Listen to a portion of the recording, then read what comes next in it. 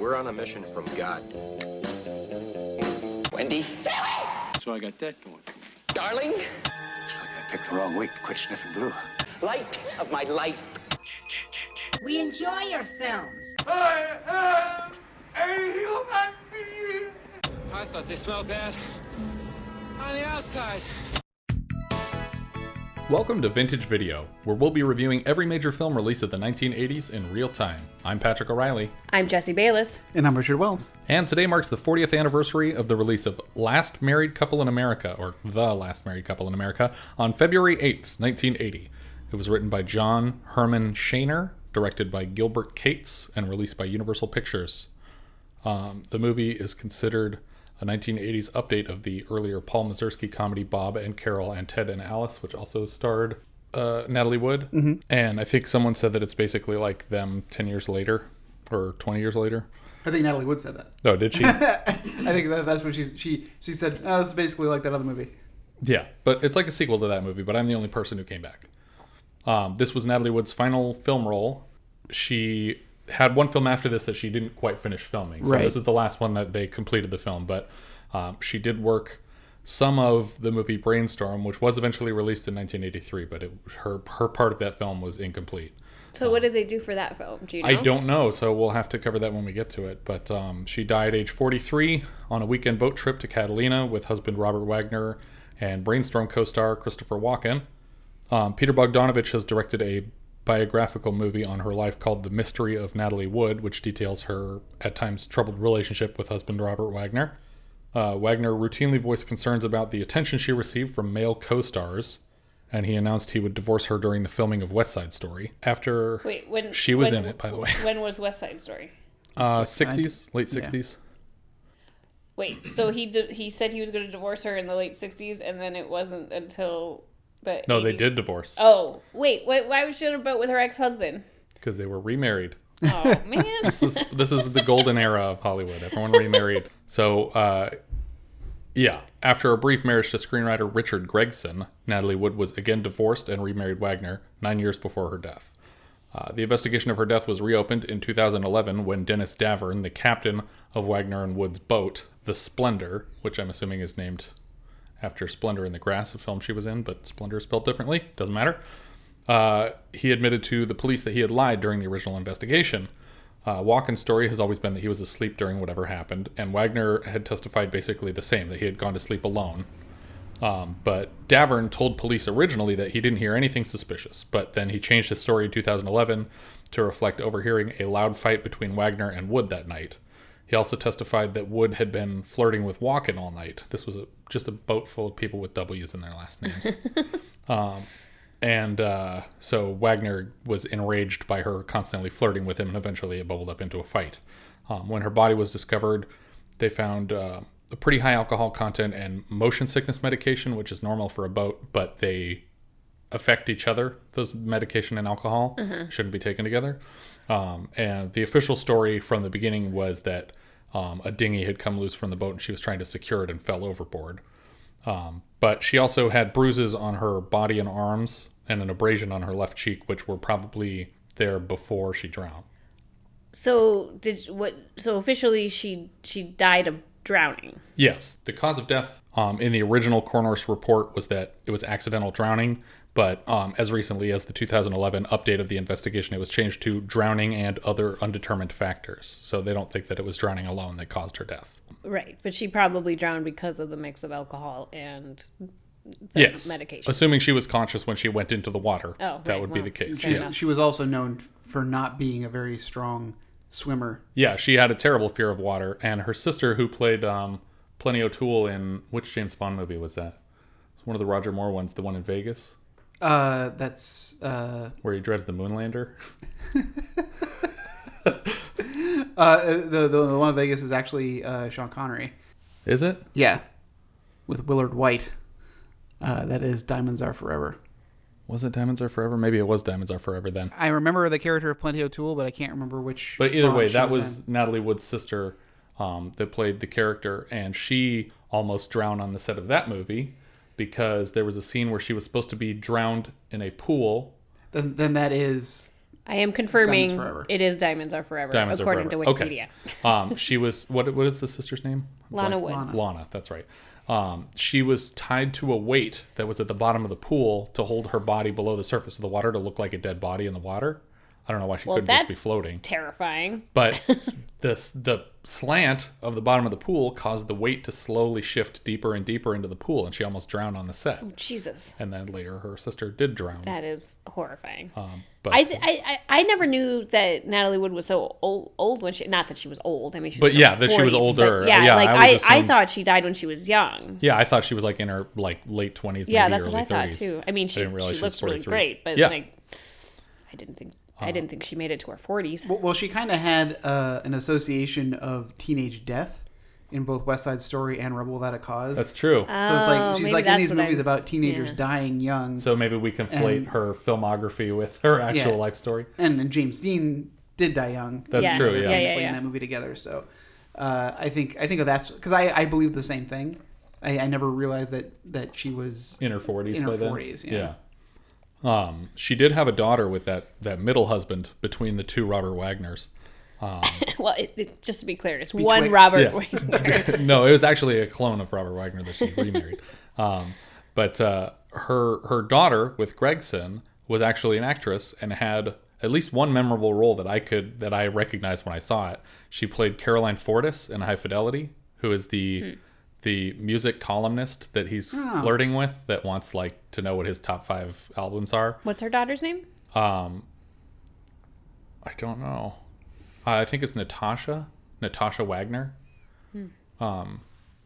Because I think that was actually Natalie Wood's birth name was Natasha. Because she's the daughter of Russian immigrants. But yeah, she was the music columnist in Grosse Pointe Blank, which was coincidentally, well, probably not coincidentally, written by her husband, D.V. DeVincentis. Natasha Wagner's husband. So we start the film in Valley Village. We're talking about this movie now? I think so.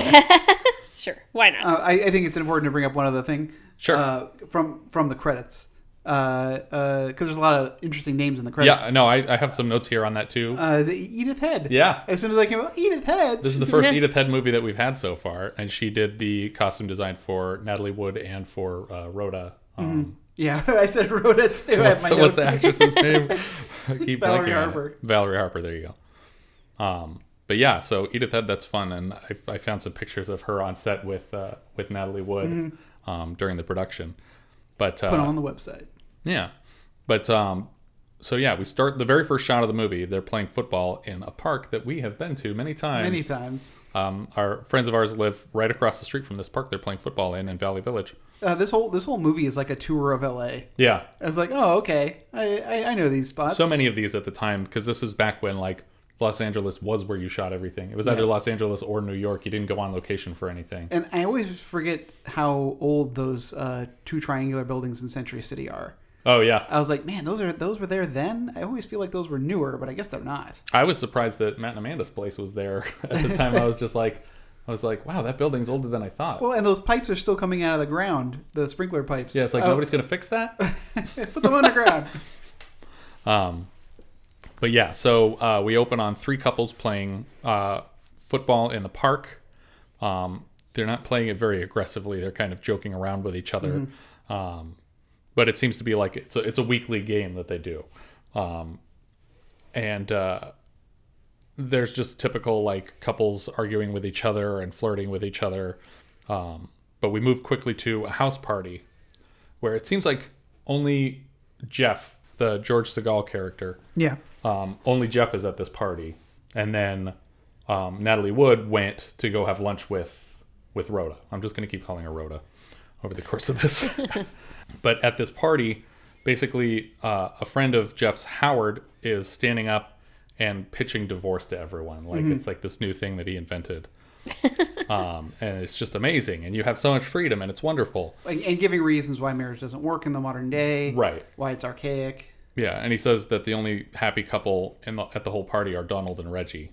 And then someone points out, but they're newlyweds. So. That was such a great line. Yeah. Because the reveal, I mean, obviously... The joke was supposed to be that the only happy gay. couple is the gay couple, but Yeah. it turns out it's like, no, that's not why. The reason why is because they just got married. But yeah, and he's calling marriage fascism, and Jeff is like jumping in, like offended on behalf of marriage and talking about how he actually has a happy marriage. And then we cut over to Natalie Wood, who's having lunch with Valerie Harper. What is the character's name? Barbara.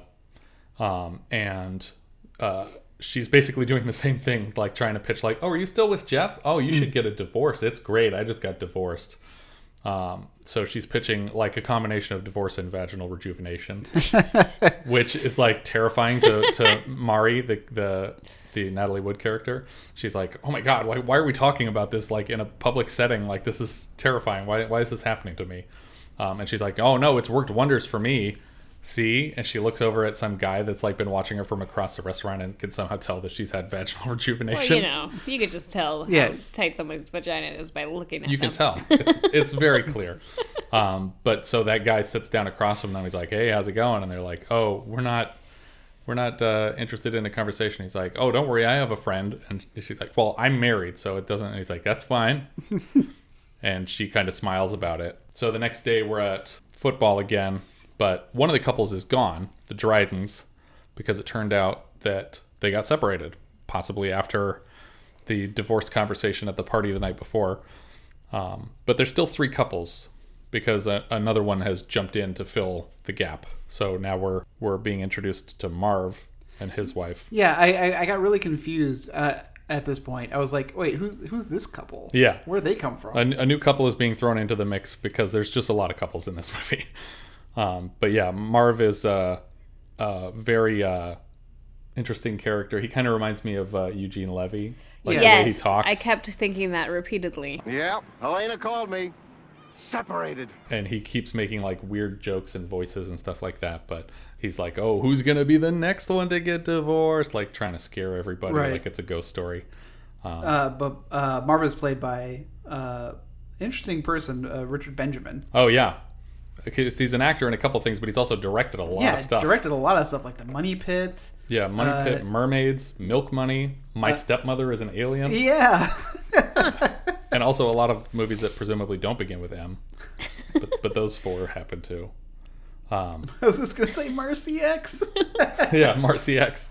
That's another M movie from him. But he did have some that didn't begin with M, but I just didn't write them down because I messed it up.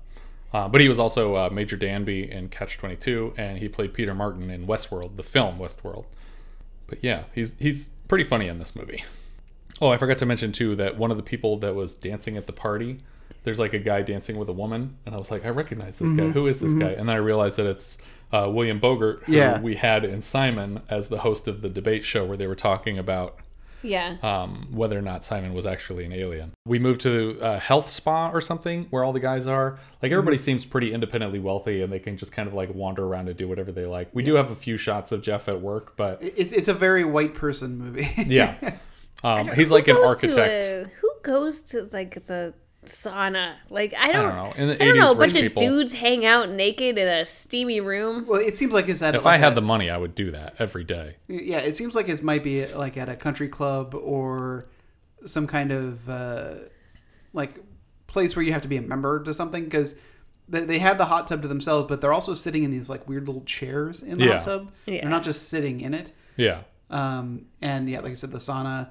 It reminds me a lot of like the Goonies, where it's just like when they're banging on the pipes and you're seeing like all the different bathrooms in the country club and all the different like facilities that this place has. Yeah. That's the only reason it made me think it was. This is just what architects do in their plethora of off time, because he kind of makes his own schedule. He's an architect and she's like a sculptress, right? It's like, is that what you would call that job? No, Sculptor? I think they're all sculptors. Okay. There's no female version of sculptor. You We're could all femalize sculptors. any job, can't you? You could just put an S on anything, and it's a women's job. Congratulations, you can be a doctoress now.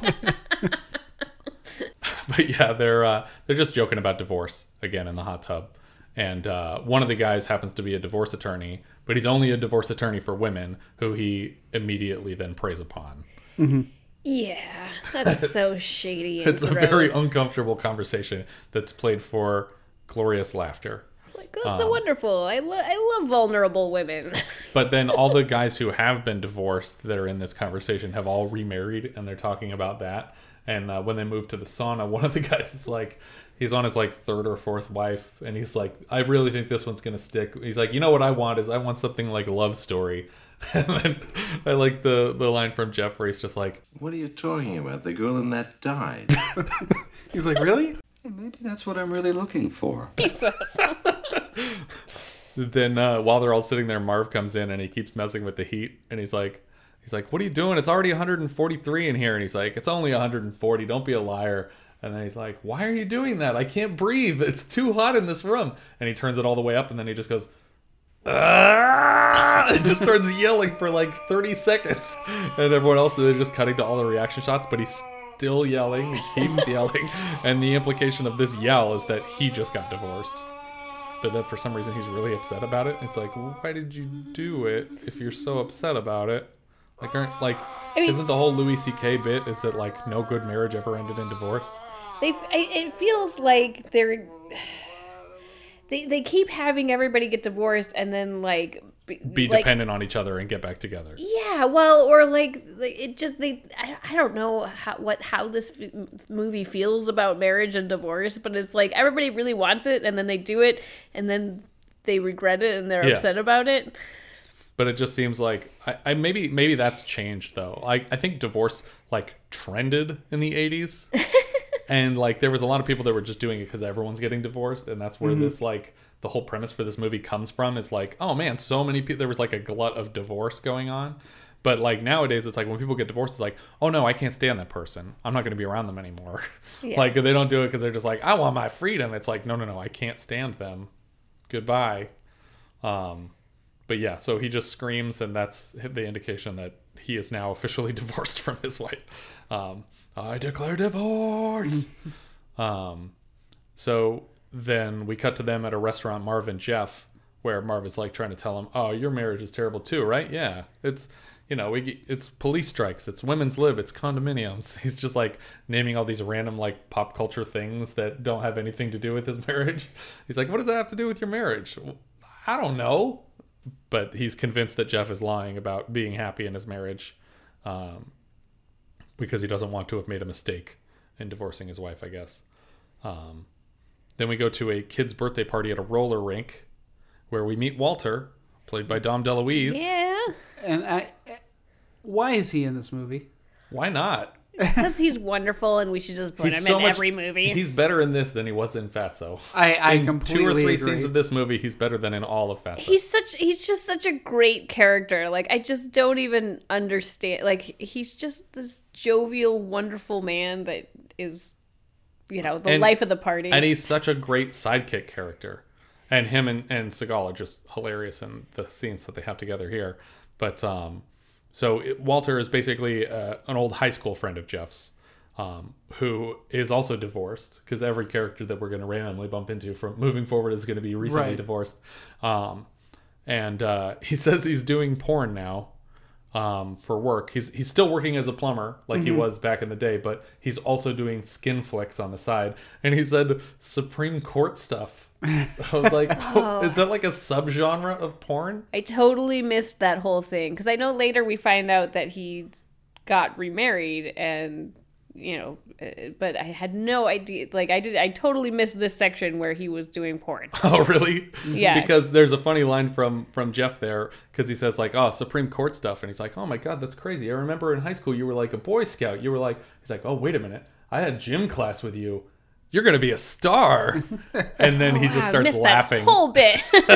But he's just like cracking up like, yeah, I got a big presumably dick. This is where he meets his new wife then. Where No, because it's someone that I think it's the woman that he does the films with. Or he talks about he's already seeing this woman. Yeah, he mentions that he's already seeing his girlfriend. Oh, okay. But he doesn't say much more than that. And then it comes out later on. Right. Additional information. But yeah, so he said the reason that he's here in the first place is because he's learning to skate for his next film, Roller Bang. And then we move to another scene where it looks like they're walking through an airport, but I think it's a mall. It's actually the Pacific Design Center. Oh, the place that you were telling me about that's haunted? There's nobody there. It's the weirdest place. So it's a mall. Yeah. With no people because you can only go into this place by appointment. But it's set up completely like a mall. Huge, wide alleys between the stores. Stores that are manned by a skeleton crew. But it's like a wholesale warehouse, right? Well, it's a place where you go to see like samples of carpets or drapes. If you would come through here with an architect or with a designer for who's remodeling your house for you. Right. That's the only way. And I had to deliver a bunch of carpet swatches. Why were you delivering carpet swatches? We worked for an HGTV subsidiary for a long time. And so they wanted these things back. That's why I had to go. And like, it's just so creepy to walk around. And nothing was off limits. I stumbled into like the office. I could have stolen so much stuff. Because there was no one looking. Like I had to like yell for people to help me. And I walked into like the whole office section, which with the lights were off and there's like bullpens of computers. It's like, how did I even get in here? I just took an escalator here. And I wasn't sure that this is where it was until the camera panned when they were in the escalator on the escalators, and I was like, oh, yep, I know exactly where. That's where I got lost. But yeah, this whole time they're walking to this Benihana style restaurant, or I guess is it just a sushi place? I guess we don't really see them eating. We just see they're drinking right before they eat and them drinking. But they're going into this restaurant, and he's still trying to talk him into getting a divorce. But he secretly has trapped him into a double date here. Mm-hmm. But he's telling him on the way to the restaurant that, oh, I joined this group for like men who just got out of like long-term marriages, and it's so great, and they respect you more if you show up with like a young date, because they're like, oh yeah, he's living his best life. And he's like, and if it's an Asian girl, oh man, then they're really impressed. And it's like, what is going on? So it feels like this is like the situation where like when people have kids, then they try to convince all their friends to also have kids because, oh, kids are the best. And they just actually but like it's actually a trap. Like, you're tricking them into having kids so they're as miserable as you are. I don't know if you knew this, listener. Kids are so terrible. Just kidding, kids, when you're old enough to listen to this podcast. It's not true. We love you. But he gets into this restaurant, and then immediately two Asian women walk up, and he's just like, oh, this is my girlfriend, and that's your girlfriend. Let's go to our table. And he's like, hold on a second. he's not ready to commit to this. The second diner scene in this film in which friends are trying to set people up with. Yeah, or third, because like right after Marv got divorced, he immediately took him to a restaurant to complain about Jeff's marriage. But yeah, so as he's leaving the restaurant, because we don't see much of them at the restaurant other than like they introduce themselves and say, oh, she's a doctor and she's like studying physics at some local college or whatever. And she's like, oh, thermodynamics. And he's like, thermodynamics? like he screws up what she said. And then as he's leaving the restaurant, Barbara pulls up in like a convertible, and she's like, oh, hi, Jeff. And I can't tell what the point of the scene is, other than it's like, did she catch him cheating on his wife? That's exactly what the point of that scene is. But that's not what happened, and he could very easily explain what happened. So it's not like he had actually cheated on his wife. No, but it's also, but Barbara also doesn't like use it against him. I think it's just implying that she sort of has like leverage. I felt like she should have at least hinted at that leverage later on, if that was the point of her seeing him there. Well, I think it was more of a signal to her that, oh, he's open. Oh, maybe. That makes sense. He's open for business. That makes more sense then. But he gets home, and the kids are like, oh, Mom's next door. She wants you to come over. And it turns out their neighbors are getting divorced. This is another of the couples that had been playing football at the park with them. Yeah. And then you enter this super awkward scene with them on the couch. They just have a really mean fight arguing against each other. And I did like the one point where he like goes to pour someone a drink, and she's like, you didn't ask me if I wanted any. And then he goes to pour her a drink, and she's like, I don't want any. It's just like, just trying to piss each other off for no reason. But it's just there's not really much more to this scene other than like, oh, these two people are bitter and hate each other, even though they've been super lovey-dovey the whole time. Right, they were like making out in the back of the car in one scene. So now we go to the next day of football, and it's just Jeff and Mari playing by themselves. Yeah, and then the music comes up, and I was like, is the movie over? Yeah. Are they the last married couple in America? That's it. That's it. We did it. We did it. We got there in 30 minutes. But yeah, it's kind of funny because you would think that they would play the scene like, man, this is really awkward and hard to play football with just two of us. But no, they're just having exactly as much fun, maybe even more fun than they did when everyone else was there. And it's like, I think the point of the scene is really to hammer home that it's like, no, these two people belong together. They get along fine and they don't need anybody. Yeah, they really enjoy each other. But yeah, so they play their solo football game. I don't know why you even commit to going to the park to do it. But they did. And then it's Jeff's birthday, so Mari takes him out for his big birthday dinner, and she's got him blindfolded as they're approaching the restaurant, and he's expecting some fancy place, and they pull up to Tommy's. Another place that I've been. Yeah. Tommy's is pretty close to downtown. Yeah, this is actually the first Tommy's drive-in in Los Angeles, and it had very recently opened, I think. He thinks she's joking at first because it's just burgers and hot dogs, but she's not, and they get food. But then she does surprise him when they get back to the car that there's like a champagne bottle and two champagne flutes under a blanket. Oh, that surprise! I thought you meant the surprise was going to come later. I'm doing the surprises in order. But that was the first surprise, and then she's like, "Oh, and did I mention that I'm not wearing anything under this coat?" And he's like, "Yes, you are." And she's like, "Huh?" And he's like, "Oh, no, you're not." And then they leave to go have car sex. Until they're interrupted. Until they are interrupted by a police officer doing the rounds. Who was totally cool with this. He's like, "Oh, I thought you were teenagers." It was a woman cop. Oh yeah, but she was still good with it. But they're in like, it looks like maybe like Pacific Palisades or like some really rich like coastal they look like neighborhood. they're in the Hollywood Hills. Yeah, Mulholland. Yeah, like Mulholland. But either way, it's like a rich neighborhood, and the whole point is like, go do this in Van Nuys. Like, the people here call the police if they hear a cat. Not to offend the good people of Van Nuys. Right. Yeah. But then we cut to like this couple sitting there at the gates watching them, and then they start arguing. And she's like, "You know what they were doing in there?" And he's like, "Yeah, I have an idea." Yeah, and then she was just like, "Yeah, but we never do anything spontaneous." You'd be freezing your ass off out there. So what? We have a perfectly good house right there.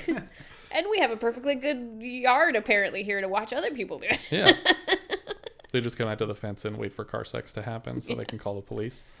But yeah, so the next day, as Jeff gets into the office, Barbara is there, sitting in his chair at his desk, and is suddenly very forcefully putting herself on him as a romantic partner. She's like, I'm going to just fuck this guy, even though he's very clearly married and happy with his wife. Well, and pushing her off and saying no, like, it's very rapey on her part. Yeah, he's being very forceful in his rejection of her advances.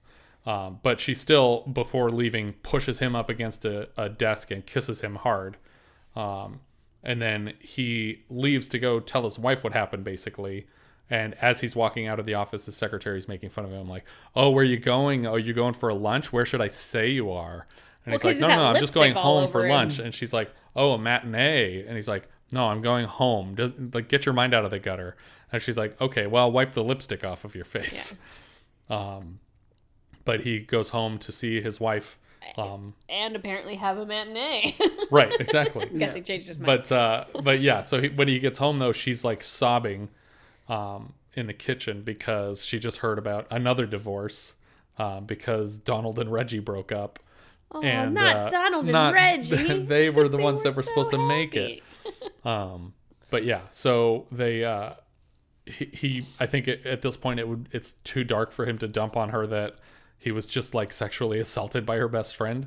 So instead it's just like trying to cheer her up, and they start telling each other what they like about each other to try and just like brighten the mood a little bit. And they say some really like sweet, like kind things about each other that it's actually pretty good writing, I thought. Is there much more to that scene? Well, other than that, they have sex. That's about it. Sure, yeah. But I never get the impression from this movie that they're having any trouble in that department. Like, is it indicated that they're not having sex as much as they would like? Because he never complains about it. No, and did they have, 3 kids? Yeah, that's true. Or at least one. I don't know how many of them were actually their kids. There's 3 kids hanging around in every scene, but they could be his kids' friends or something. But yeah, so he goes out to have lunch with Marv again, who just keeps dragging him to lunch and telling him that marriage is terrible. But this time, he's telling him that divorce sucks. And that even though there's women all over the place, that he's never had so many people hit on him in his entire life, but he can't get it up anymore. Which Jeff is trying to tell him that it's psychological and that he's going to get over it and that it's fine. And he's like, "Are you trying to tell me divorce is easy?" Like, freaks out on him.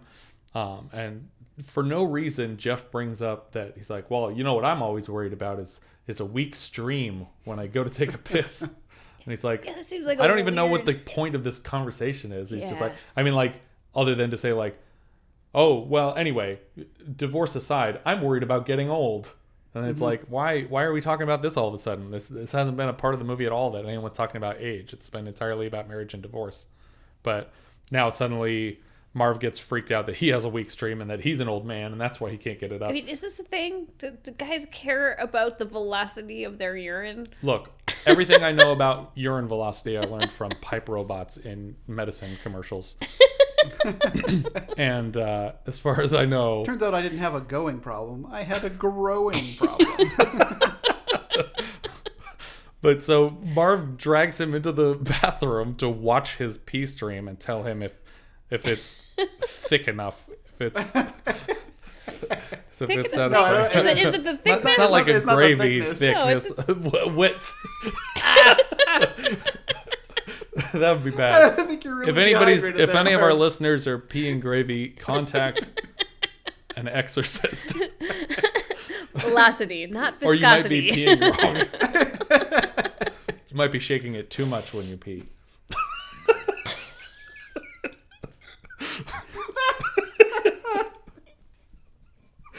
Damn. But anyway, again, on his way out of a restaurant, I'm not clear if this is the same one, but Barbara catches him walking out of the restaurant and says, "Oh, hey, we're going to have sex now." And he says, No. Remember I said before I didn't want to do that, so we won't do that. And she's like, "Oh, we're going to do it, so let's go to a hotel." And then we just cut to the outside of a hotel where they've already had sex.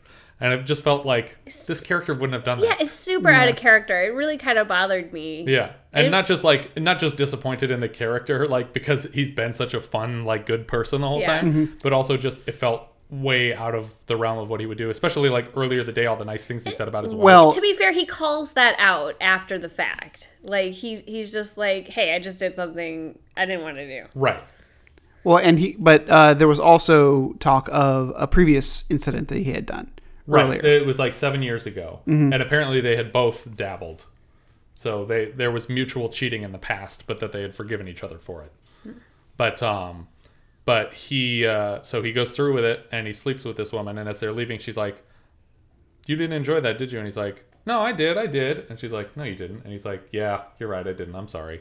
And she's like, "I'm not sorry. I don't understand why you feel so bad." And he was just like, "Well, because I didn't have to do that, and I didn't want to do that. And I don't even know why I did it other than just because the norms of the time." Peer pressure. Yeah, it was basically like he just blamed societal norms, which I don't think is totally out of line for the 80s. That it's like, if a girl's throwing herself at you, you're supposed to sleep with her. Like, that's... Like, if you don't do that, then there's something wrong with you. Like, that's the way that popular culture made it sound at the time. He said he also didn't, like, he didn't know how to deal with an aggressive woman, and, like, he would have been emasculated by not, taking control of the situation. Right. And, yeah, so it's just like... But he also said that those times are changing, which I think is, like, it's prescient of this film to realize that it's like, this is the tail end of that kind of a world where you're just expected to have sex with anyone who asks you if you're a guy. But then we talk to Walter a little bit more at the office, and Walter says that he's going to be having a party and that a lot of people are coming and that they're basically all hookers. And I forget if I mentioned it, but my girlfriend is also a hooker. And he says this in the middle of the office, so like all of Jeff's coworkers are like, "What is that? Why what about a bunch of hookers?" And he's like, "Oh yeah, there's swingers and they kind of mix the word hooker and swinger up a lot in this conversation." I don't think they are mixing it up. I think that they're saying both are true. Like, well, maybe, but I mean, hookers cost money, and most of the people at this party just seem to be swingers.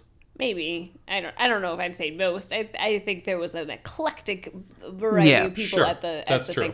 But I just like the fact that he said like, oh, we didn't realize till after we were married that we have the same birthday. And that's why they're having this party, because it's their dual birthday party. Yeah. And he also, like, I like when he says, like, oh yeah, we have swingers everywhere. We have them like San Diego. Some are coming from Anaheim. And he's like, Disneyland? They have swingers at Disneyland? And he's like, Well, not Mickey Mouse and Donald Duck, but in the area. Mickey Mouse. And then he laughs at his own joke. And then I laughed at him laughing at his own joke. And then we move on from that scene to Jeff at the doctor telling him that he got gonorrhea from Barbara. Yeah. It's funny too, because there's no like doctor-patient confidentiality No, involved. that He's was just really- like, that yeah, was so I have super gonorrhea. disturbing. And the doctor's like, who did you get it from? And he's like, Barbara. And he's like, oh yeah, I got a bunch of Barbara's people in here lately. And then he's like, who? And then I think the doctor basically... Oh, just blatantly tells him like other people that she's... No, he basically admits with his silence that it was that him. Like, he got gonorrhea Oh, from really? her. Yeah. I missed I mean, that. I think that's what they were implying when he doesn't really answer and he's kind of like looks down sheepishly. Yeah. But then he convinces him to get Mari in here to get tested under false pretenses. Yeah, he's like, no, I can't tell her that happened. And he's like, tell her you have the flu. Tell her it's strep throat and cough a lot. And he's like, no, I can't lie to her. That would be terrible. And he's like, do you want your marriage to end? And he's like, no, I don't want my marriage to end. And he's like, cough a lot. Is this just what doctors were like before HIPAA existed? They're still like this. Remember that time I was coughing a lot? Gonorrhea. But so he goes home and he's coughing a lot because he's decided to lean into the doctor's excuse. And Mari's like, oh, well, I already have my flu shot, so no need for that. And he's like, oh, no, this is some rare Vietnamese flu. Mm-hmm. It's like, where did you get a Vietnamese flu? He's like, oh, it's going around now. You got to get a different shot for it. So come on. And so he takes her back to the doctor. And when he's there, Barbara's in the waiting room. And also obviously getting for getting the her Vietnamese gonorrhea flu taken But care of. she shot. accuses him. And so I thought that this was going to be like a double bluff in that he actually got it from Mari, who cheated on him. Oh, interesting. And- that would have been interesting. But it wasn't. No. Because He's she just didn't like- even know that she's been giving... Barbara's just delusional about Yeah. the number of men she's been sleeping But she's with. also not at all upset with the doctor when he's like, I have gonorrhea. And she's like, yeah, you gave it to me. And he's like, no, I got it from you. The doctor told me that you gave it to me. Like, specifically you. At that point, she's like, oh my God, if it was me, I caused an epidemic. Yeah. And she's starting to realize, like, oh, yeah, that there are other consequences to just having sex with whoever I feel like at any random time. But they're having this conversation. And meanwhile, Jeff has been sitting on Mari's jacket, which she left on the couch in the waiting room. And so when she comes back to get it, she overhears him saying, no, it was only you, so I could only have gotten the gonorrhea from you. And then she obviously flips out and leaves. I hope she goes back and gets that taken care of, though. Yeah. Yeah. Well, and so he follows her to the elevator to leave, but it's an express elevator, so they have to stay in it together the whole time. I have to stay here. It's an express. But this is where they are in Century City. They're walking down like the center aisle Right. between those two triangular buildings. Yeah. And I did like the conversation they have here because they're bringing up the cheating that they did in the past. And he says something like, yeah, no, we got it out of our system. The doctor says I'm cured. Like, I'm sorry that this happened. And he's like, well, besides, you cheated with someone, I didn't. And she's like, yeah, but you forgave me for that. And he's like, I know, but I have to use something. I really enjoy the dialogue in this movie. Yeah, I mean, it's moments like that just keep happening. And like, it feels over very and over. real. It feels like something you would say in a real relationship. Yeah. Like, no, you're right. I did forgive you, but what am I supposed to do? Just like lose this argument? Right. Yeah. It doesn't feel contrived at all. It's just like, you're right, and I know you're right, and we have this great relationship, and I screwed it up. And he does that a couple times too, where like they have that argument in their like sunroom area where he says something to her, and she's like, "That's not true. Why would you say that in front of the kids or something?" And he's like, Was I really hogging the conversation? Was I really not being assertive? Hey, you know something? Everybody's breaking up, and I don't understand why. like at the same time as they're angry, they're also both very self-conscious and offended by what they've heard, and then they're just like immediately just fall back in love with each other most of the time. But here that doesn't happen. We cut to Jeff just playing football by himself now. No, that doesn't happen. But that would have been interesting. Just him in the park throwing Like, the why ball did in the you air, bother but to still go? smiling and laughing like, oh, this is great. If this were more of a zany comedy, he tried to convince some kids to play football with him, and they'd be like, "Get away from us, Creed!" Yeah. Get away, old man. But yeah, so Howard, the guy who is the divorce attorney for women, shows up as a house call for Mari, and it's like, oh, I heard about what happened instantly through the grapevine, and I'm here to tell you that you're very attractive still, and you don't need to worry about finding someone new, and just undressing while he's talking to her, which is the exact lines that he mentioned at the spa. Right. That he used on the divorced women. Yeah. And she's not having it, and tells him to get out. Yeah, but he cannot he's take basically a hint. doing the same thing that Barbara was doing in the office, which is just like, no means nothing. I'm gonna keep super aggressive. No is short for nothing. And we cut to Jeff actually at the park, but this time with Marv, and they're just they're playing football with some of the other couples that had divorced. But no, they also have some other girls there. Yeah. Oh, okay. And new girls. Everybody with their younger girlfriends. Yeah, because he complains at this point, like, or after this, that he's just like, this girl can't even play football. You know, like, she's not as good as Mari. Right. And then, not that anyone showed any prowess in any of the previous football games, but for no reason, because there's no tennis courts anywhere near this park, I know for a fact, Mari and her new boyfriend walk by wearing full tennis outfits, carrying tennis rackets. Maybe at the time there was. I was going to say, it's 1980. You were never at that park. No, I'm pretty sure I checked it out. I mean, I was born about 3 years later. I would have noticed the remnants. But yeah, so she's there with a much younger man, probably in his like late 20s, and Jeff is immediately furious because she's supposed to be at home crying that he cheated on her, not like out like already recovering from their breakup, and he gets so mad and he goes up to her and starts arguing with the two of them. But then they basically she throws it in his face like. He's like, I feel like you're being vindictive, and she's like, good, I am being vindictive. Like this is hostile. I feel hostile right now. And then she leaves with her boyfriend, and Marv is like, why don't you just go get a young girlfriend? I don't know why this is even a problem. And then he remembers that he told Walter that they could use the house for the birthday party, right? But that now he's separated with his wife. He doesn't have like the house. The house isn't his anymore. Mm-hmm. And so he tries to tell Walter that he's got to shut it down and cancel the whole thing. But for some reason, the party is still allowed to happen because Mari doesn't care and is like willing to host all these swingers at the house. So basically, Mari and her boyfriend are at the house for the party, and Jeff brings like an 18-year-old girl. Mm-hmm. Why do you keep asking me what my age is? He's like, yo, you look old for your age. I mean, you don't look old. You look. Can we stop talking about it? But and then we get a 10-minute dance number. Yeah, just a lot of dancing at this party. Walter and his girlfriend are dancing a lot. Yes. This is more like the girlfriend that would be cast in Fatso if it were directed by a man. Yes, exactly. Someone who's way out of his league. So yeah, we're just a lot of people dancing at this party. The couple from San Diego that we were hearing so much about before shows up. Lainey and I forget the husband's name. And they're very forward, and the husband is basically following Mari around the party, and she seems to be reacting to him. Well, the husband is very forward. The wife is kind of just sitting back. Yeah, she's silent, kind of, but she doesn't seem uncooperative yet. Spoiler alert. And the husband and Mari move into their bedroom, where Jeff is like just watching them through the window. Like, right. I'm just going to watch these two people have sex in my bed. And then while they're talking, the guy just gets up, opens the door, and goes back to the bed to continue talking to Mari. Like, he wasn't even thinking about the guy outside, but he just opens the door and just is like, no, come on in, sit down. Because he's expecting that the four of them are going to get in this bed, not just him and Jeff's wife. And the first thing he does is convince his wife to stand in the middle of the room and undress for them. The woman playing his wife, Lainey, is actually Sandra Curry, or Curie. I'm not sure how to pronounce the last name. But her sister is in The Runaways and will show up later this year in Foxes.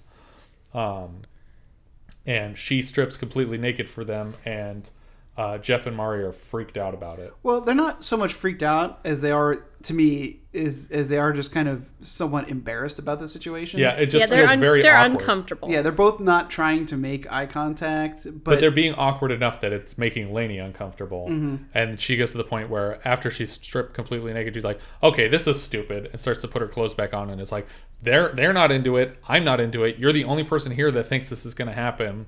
Like, I'm done with the orgies, I'm done with the swinging, like, we're going to have a normal marriage or we're not going to have a marriage. And she just gets up and walks out. And the guy's freaking out and trying to make excuses to keep her in the room, but she doesn't do it. And then as we're leaving the party, we see that Lainey is sitting on the couch with the divorce attorney. I like that as the husband leaves, he turns back to Mari and is like, "You ruined my marriage." Right. Like, yeah, like it's their fault. Definitely her fault. Yes. Just sitting there watching you awkwardly force your wife to undress in front of a strange couple. Yeah. Well, and Jeff and Mari then just kind of silently forgive each other. They embrace, and it's pretty late in the party, so they're kind of like, okay, we can kick everybody out now. And I thought that this was going to go south. Like, it's like, okay, everyone needs to go. I was like, oh, boo. No, that was like, oh, yeah. They're very cooperative. It's time to go. Time to leave. This isn't our home. Yeah. So everybody leaves. Lainey ends up leaving with the divorce attorney. Apparently the kids were upstairs for the whole orgy. Yes, that's super awkward. Right after the party, they go up and they're like, oh, here are our kids. It's like, what? You had a bunch of porn stars and swingers downstairs and you just had your kids hang out upstairs while the party was going on? I'm scared about recording this podcast while our kids are asleep. I'm not going to have sex with strangers in here. And then the whole family goes to Tommy's under the credits. Mm-hmm. Like, they immediately cut from the bedroom, like, they woke the kids up and, like, get in the car. We're going to Tommy's Burgers right now. I mean, I like the moral of this movie. It's like, well, you know, our marriage isn't perfect, but everyone else is horrible. Yeah. But by the end of the movie, I think other couples are probably getting back together. I couldn't care less if they do. That's true. All I care about is Jeff and Mari in this movie. So they're the only two likable people in the cast. No. Dom DeLuise is pretty darn That's likable. true. He's great. Him and his girlfriend seem really cute at the party, too. Yeah. And it's such a stark contrast from... I keep wanting to call his character George, but the actor is George Siegel. Such a stark contrast from his character in, like, Look Who's Talking. Sure. He's just like this horrible He's basically guy. Howard in Look Who's Talking. He's exactly. the divorce attorney type character. But the director here, obviously, Gilbert Cates, didn't direct a lot, but he also directed Oh God Book 2, which we'll be discussing later this year. Mm-hmm. It's not a good sign when you have two movies come out in the same year. But we'll see. Maybe that one's better than I remember it. The writer, John Herman Shaner, this was his last screenplay. He'd also written the 77 version of The Island of Dr. Moreau.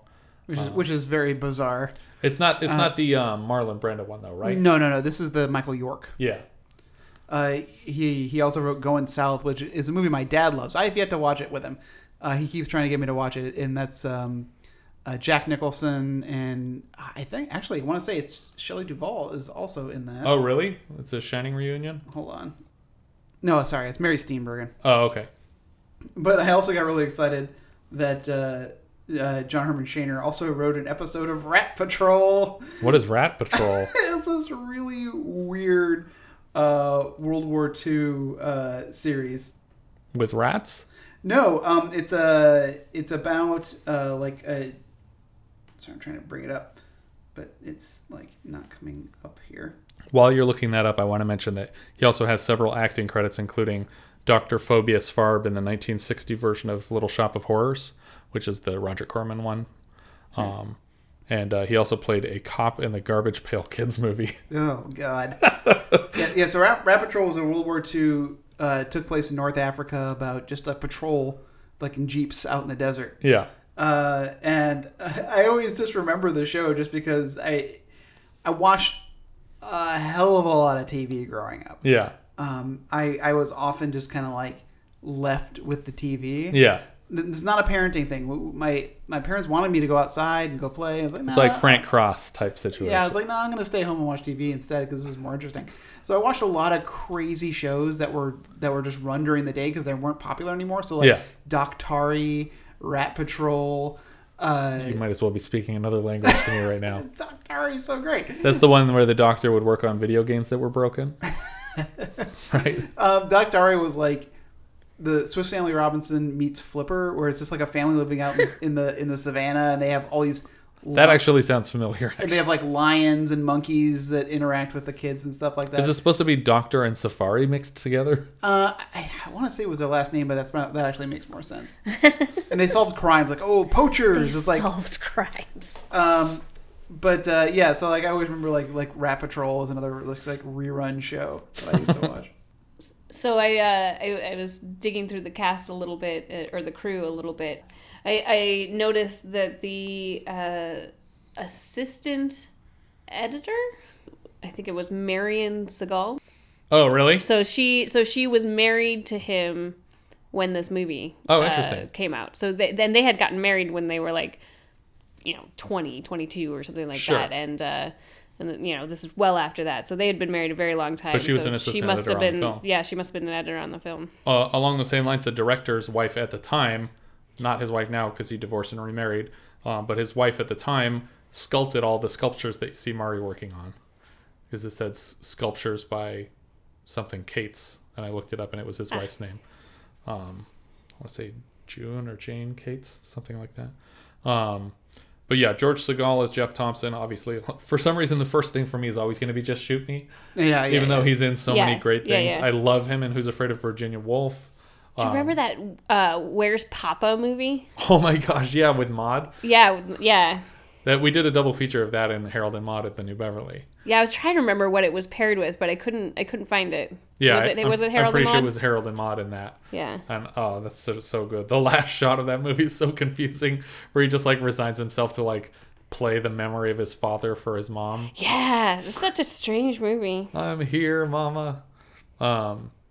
He also did the voice of Dr. Benton C. Quest on the 96 version of Johnny Quest. Yeah, he and John Delancey both. I can't remember which one of them was first. Oh, I can see that. Their voices are similar. But yeah, they either traded off or one was eventually replaced. And like you mentioned before, he was Mikey's dad and Look Who's Talking. Yeah. He's like this terrible guy. His biological dad. His biological father, yeah.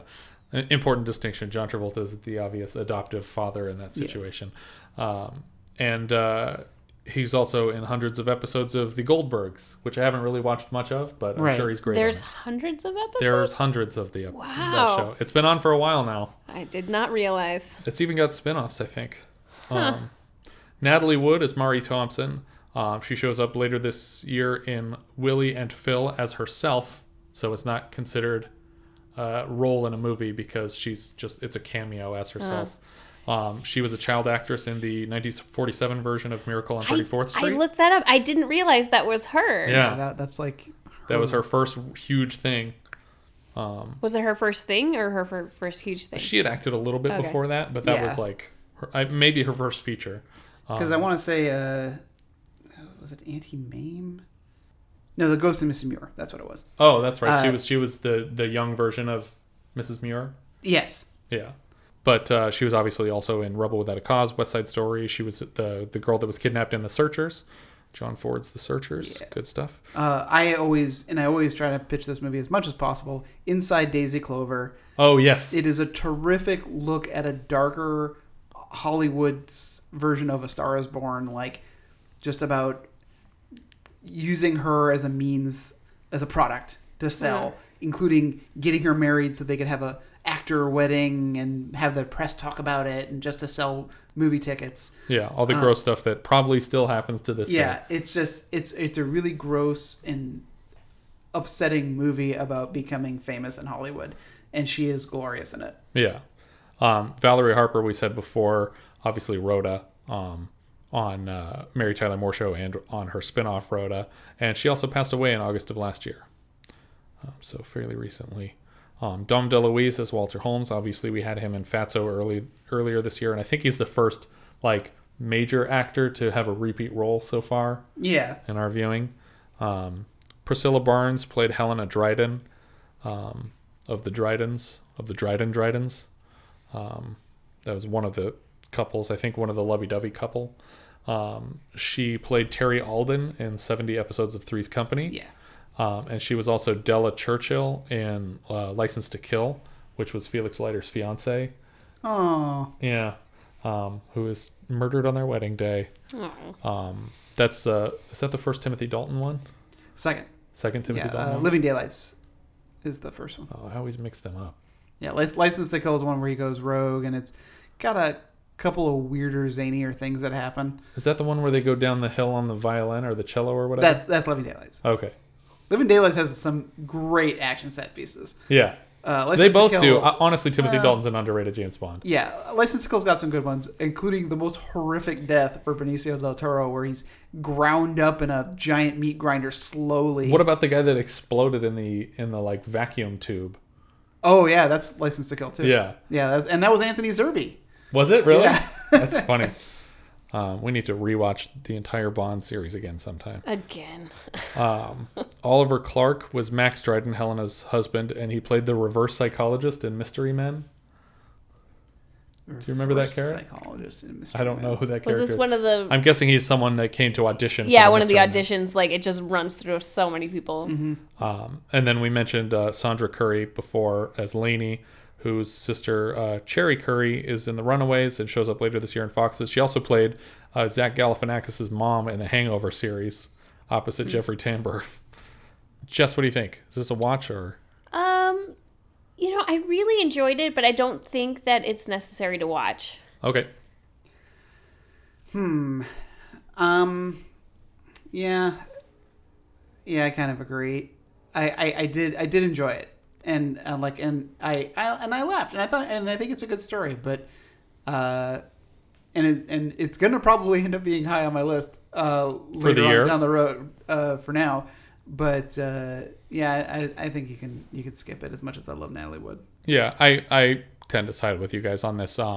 It's a funny movie, and the dialogue is worth checking out. If you're a special fan of any of this cast, then maybe check it out. But it's not something that I would say you have to see if you're trying to work your way through the decade. What about Letterboxd? Where does this go for you? So I really liked it. I put it pretty high on my list so far for the year. I put it above Hero at Large, but just below The Fog. Okay.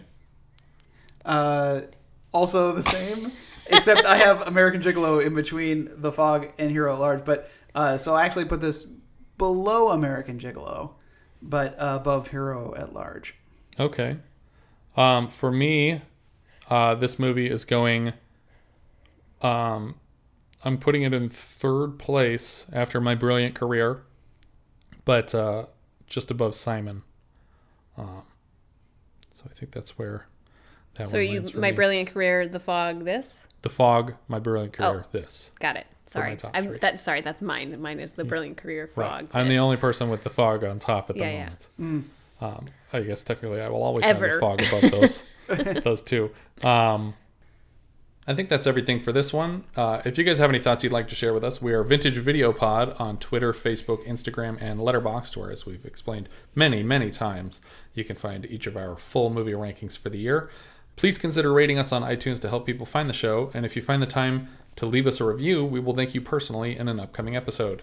And if you're feeling especially generous, you can support the show through patreon.com at patreon.com/vintagevideopodcast.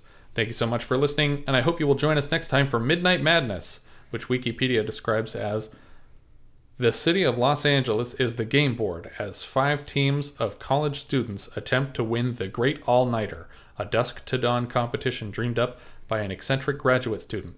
David Naughton and Stephen Furst are paired with a grab bag group of fellow students, including Michael J. Fox in his first feature film appearance.